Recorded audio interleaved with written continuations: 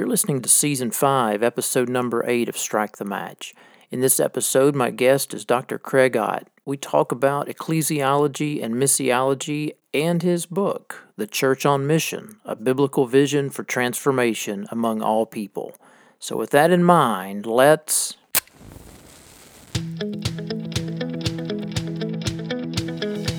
Welcome to Strike the Match with teacher and missiologist Dr. J.D. Day.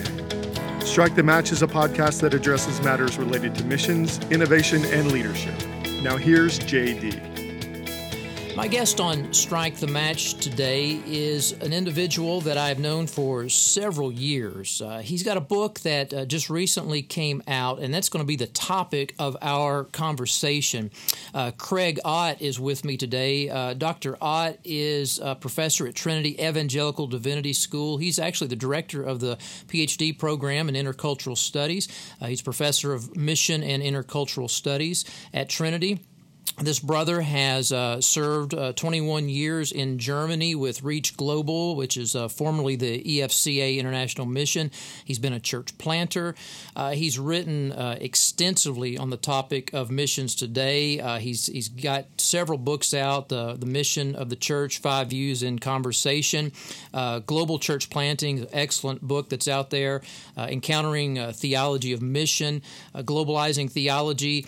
He also edited a book called Missionary Methods, Research, Reflection, Realities with some seedy character, and so we won't hold that work against you, Craig. But we're thankful that you're with us today on Strike the Match. So welcome. Hey, good to be with you. Thank you for the invitation. Hey, it's my pleasure. I was really excited to see this book come out. So for those of you listening, it's called The Church on Mission, the subtitle, A Biblical Vision for Transformation Among All People. I just really appreciate your work on this. Craig, you have been involved in matters related to ecclesiology and mission, not only in North America, but throughout the world. I know you do extensive travels and training and in many different countries. I mean, I was reading on your bio earlier, having been involved in training mission leaders in 40 different countries. This particular book, why would you write this particular book at this particular time? I'm sure your experience has had a lot to do with this work. Yeah, as I have traveled around both internationally with indigenous mission organizations as well as Americans with local churches and so on, I increasingly have the feeling that there's not a lot of clarity, honestly, about what the nature of the mission of the church is. And I felt it would be good to have a more concise book that's pretty readable, that's not overwhelming, not too technical, but very, very biblically grounded. I was at a meeting with mission pastors, just more as an observer, and the table discussions were a little distressing. That the confusion that pastors are receiving, or mission pastors and mission leaders are receiving a lot of different messages about what churches should or shouldn't be doing, and what's the role of Westerners, and then some in mission works. I see some are not focused at all. They're doing a little bit of everything, and maybe not the central things very well, or they're too focused and they're only doing a very narrow slice or almost overly specialized. And I felt, let's just get back to looking at some scripture. I'm not going to get into 5 different theories on the interpretation of this or that passage, but I'm just going to kind of put it out there in a way I think that is broad enough that most Bible-believing, Christ-honoring Christians could affirm and yet hit the nail square on the head. You know, one of the things that I really liked what you said just then is the word concise. There are excellent books out there on the issue of the mission of the church, but your work is able to take a great deal of that biblical, theological, and to some degree even practical, and boil it down, and you give us an excellent book that's about 130 pages, something like that. And so for the listener out there, I think that's critical, because there's just, for the busy pastor, the busy missionary, the busy denominational leader, to have to wade through a lot of the information out there. Your book is helping us sort through that process. So thank you. Yeah, well, I hope it does do that. Mm-hmm. Yeah, let's talk about some of the contents of the book. So in the beginning of the book, you make a statement, and I'd like to kind of get your thoughts, your reflections on this particular statement, particularly related to the contemporary church, whether it's in North America or throughout the world. So here's the statement. You make this statement: in many ways, an understanding of the church's mission is an extension of its theological convictions. In many ways, an understanding of the church's mission is an extension of its theological convictions. And when I read that, I could not help but think about what does this statement mean in light of the numerous churches that are not involved in taking the gospel across the street or across the world to the nations. So could you help us maybe think through some of those matters? Yeah, so, beyond a typical statement of faith or a confession of faith, every church is going to have either explicit or implicit an understanding of what their mission is, a theological understanding. And so it raises sort of a question, do we believe that Jesus was mainly a moral teacher, and so we just need to try and do what he did and make the world a better place? Or do we believe that sin has really permeated every person, every society, the very fabric of creation, and that the only solution is really God's grace and his redemptive action, a new creation? So I think a lot of churches have not really thought that through very clearly. And so there's just going to be all kinds of good things, all kinds of voices, all kinds of political correctness and, slogans. And I think we got to get back to the Scripture. So when we begin to think about the nature of the church, you obviously are rightly calling us back to the Scripture on understanding this. Do you think that reading through this book, there will be a lot of churches, a lot of church leaders that will be shocked, will be surprised at what you're telling them? Well, maybe not shocked or surprised as much as going, we really need to get back to that. Yes, we really need to focus. I imagine the people who disagree with me are not going to buy this book to begin with, but I would hope, and we have, with the publisher, we have a discussion guide that goes with it. And I'm hoping that mission teams, whether they're international or whether they're based stateside or whether it's a church board, because this is not only for missions in the sense of foreign missions, but even for church boards to consider what is the mission of our local church, even locally, and so on. My hope is that it would stimulate some discussion, and so we prepared questions to help interact. Every church is going to have to figure out for itself what the implications are. This is not a how-to book. There's no formulas. It's really looking at Scripture. But yes, I would hope that a lot of discussion would get stimulated, and sort of like the Bereans, and really check it out and see if Scripture's teaching it the way I've tried to put it out there. Yeah, and I think that you help the reader to think about how do they apply or contextualize the information in these chapters to their situation, which is exactly what we need. You talk about the goal of your book is to cast biblical vision. You mentioned that one of the best ways to participate in God's mission is, and I'll quote you here, Craig, is, quote, by multiplying transformational churches among all people, end quote. So multiplying transformational churches. I know what you mean by that, but for the listener that's out there that doesn't know the backstory behind some of those words, such as multiplying and transformational, can you unpack that goal for us? Sure. Just let me have a slight correction there. There is a little phrase that you left off, and that is to glorify God by multiplying transformational churches among all people. But nevertheless, I do want to underline that the church has to have an utterly God-centered mission. This is absolutely not about us. It is not about building our little church kingdom or denominational kingdom or any of that. So we just want to get that out there. But you're right. Yeah, a lot of people can understand a lot of different things when they hear the word transformational. And So to be clear, um, the whole book's really structured around that phrase. It's 6 chapters, and we just take that statement to glorify God by multiplying transformational churches among all people, take that kind of phrase by phrase and biblically examine it. So our mission, but simply, our mission is to proclaim the gospel in word and deed with a goal so that people become new creatures in Christ, transformed new creatures in Christ, faithful disciples of Jesus, and they're gathered in communities of believers, fellowships of believers we call churches. And so those churches are transformational communities because they're composed of people who've been transformed by the gospel, but they're also transformed in their relationships to one another.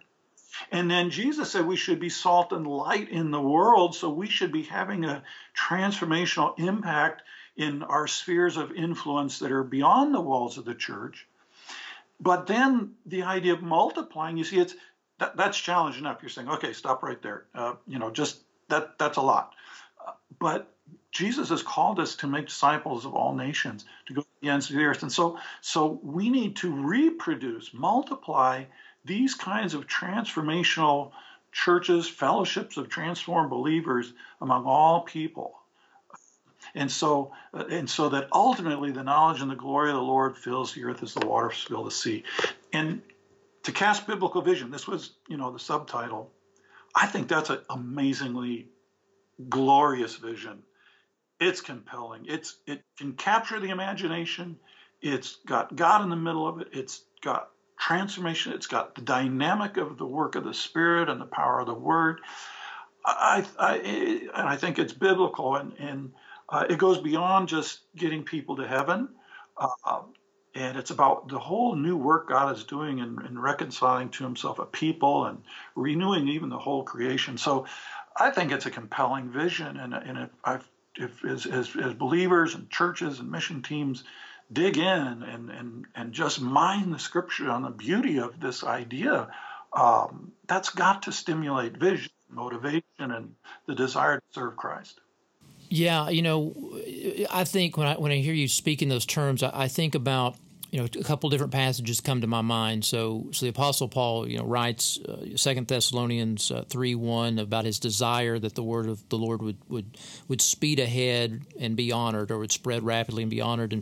And yet at the same time, Luke records in Acts 20 of Paul speaking to the Ephesian elders about declaring the whole counsel of God. So here you have this apostle who desires to see that multiplying effect happen with urgency and with some speed, but at the same time, he wants to see those churches, mature in the faith. He wants to see them transformed, to use your word, to see them transformed and being involved in transforming communities. You mention in the book that there may be some people that would push back on your book as being too ecclesiocentric. And I wonder, if that goes back to kind of what you were just talking about a moment ago with your vision. Am I correct in that assessment that you think that there will be some pushback because of that? Yes, for a couple reasons. For one, some people, when they hear the word church, they're thinking very much about an institution, maybe a denomination, in pretty human kind of terms. That's not the main thrust the way I'm using the word. The other thing is today we hear a lot about the kingdom of God. It's all about extending the kingdom, advancing the kingdom. And so we're using, not a wrong thing, but we are using kingdom language more than church language. So I understand that. But I see the connection between church and kingdom as a very integral one. And so some people say, well, it's really all about the kingdom, and the church is just kind of secondary somehow. And I think that's a mistake. I see the church very central to God's purposes in our age.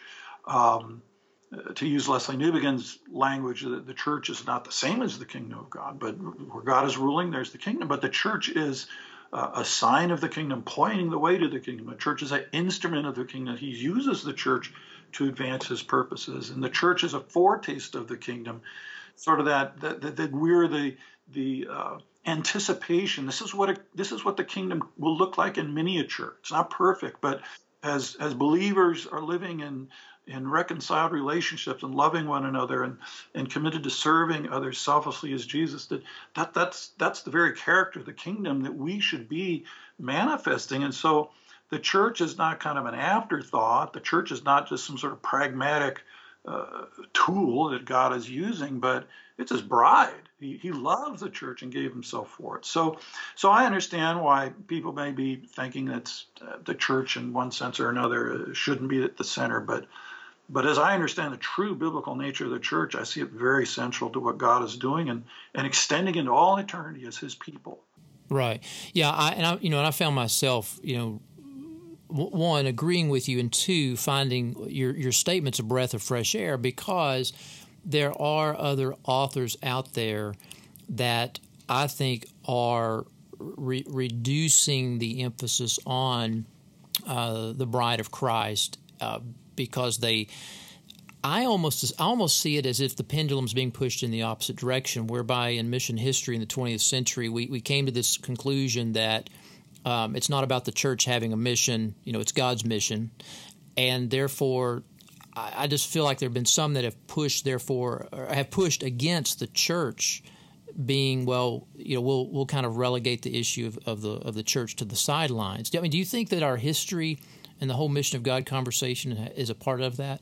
Yeah, I think you're right. Going back into the 50s and last part of the 20th century, the conversation around Missio Dei, I think it was the concept itself that God has a mission. Is very compelling. Mission is God's mission. Jesus was sent on a mission, and God is doing his work in the world. No question about that. But when it really comes down to the ground of what that looks like and how the church is somehow to participate in God's mission, that's where it gets a little bit muddy.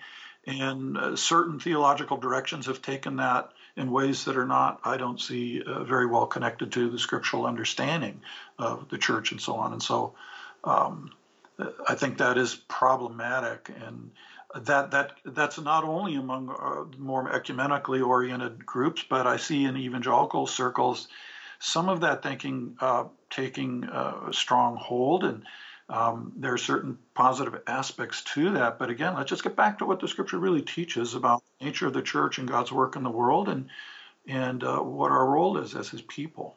Right. You talk about in the book the notion that some are looking at the church as a means to a higher end, to a greater end, and you come across, and I agree with you on this, you come across talking about, not dishonoring her in that way. But could you help us understand what are you seeing? What have you seen? What are you thinking when you write that statement that is talking about the church? We shouldn't see the church as a means to an end. Well, there's two different directions that end up in different places. One would be the very broad, more ecumenical view, where they say, well, it's all about the kingdom of God, and so the church is really not that important. And if anything, the church is just kind of God's tool to really accomplish something that's not really integrally related to the church itself. And that was one that we just mentioned that I would say is not biblical. The other is kind of an odd, pragmatic one that many evangelicals sort of taken, sort of getting their cue from Peter Wagner's famous statement, church planting is the world's best method of evangelism. Maybe you've used that yourself. I've used it before, but I don't think it's a very good statement. It might be technically true.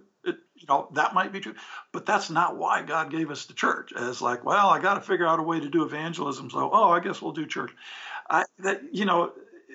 The church is God's redeemed community of people. The whole reason why we do evangelism is so people become reconciled with God and become a part of this community that reflects the character of God, that reflects the kingdom of God. If anything, evangelism is the best way to creating the church. How about that? So we shouldn't look at the church as just sort of like, well, it's there to kind of get us through this evil world until Jesus comes. No, it's not like the church will disappear when Jesus comes. If anything, we are that bride at the great wedding banquet, and we'll be this people singing his praise from every people, nation, tribe, and tongue. Church's not going to go away. So I think that we've got to kind of get that more pragmatic view of looking at the church a little bit out of our heads and see the glory of it, of where we're going. You talk about the church in this book, and I think in the same statement you describe the church as a new creation community, a kingdom community, and a missional community. Can you help us understand a little bit of your thoughts related to those titles? Sure. The new creation community, I mentioned before, 2 Corinthians 5:17, if anyone is in Christ, that person's become a new creation. The old has passed away.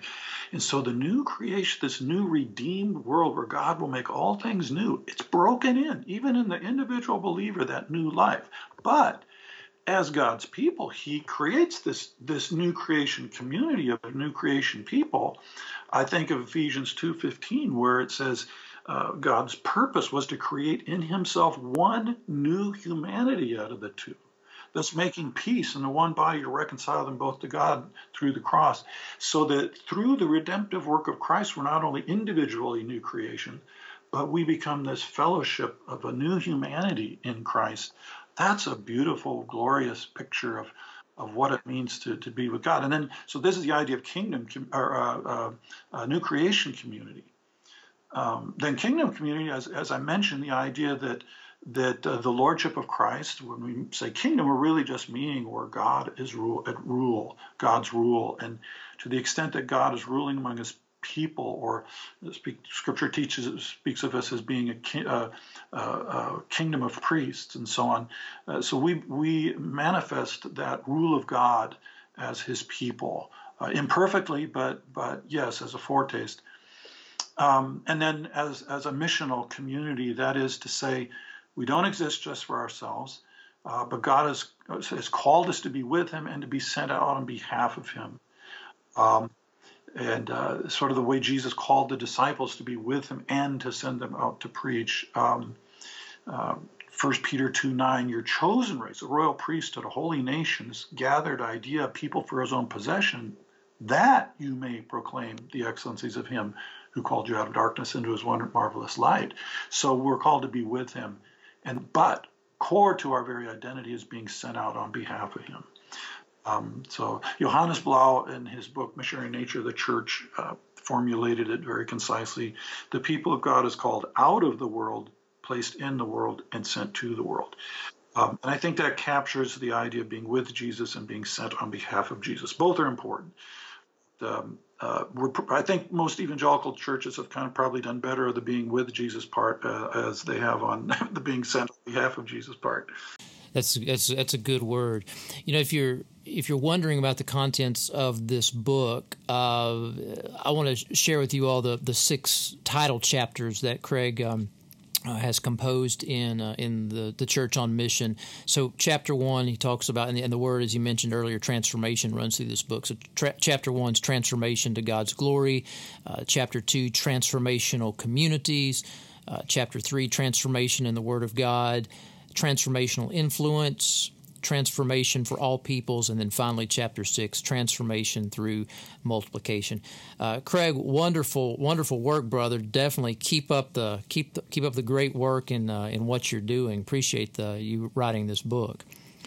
Hey, how can people get in touch with you? Someone may be listening, they want to carry on another conversation with you on this topic, or find out more about you and your ministry. Is there a way that they can touch base with you? Yeah, I'm not much of a social media person, so I'm afraid. Do you still use an abacus?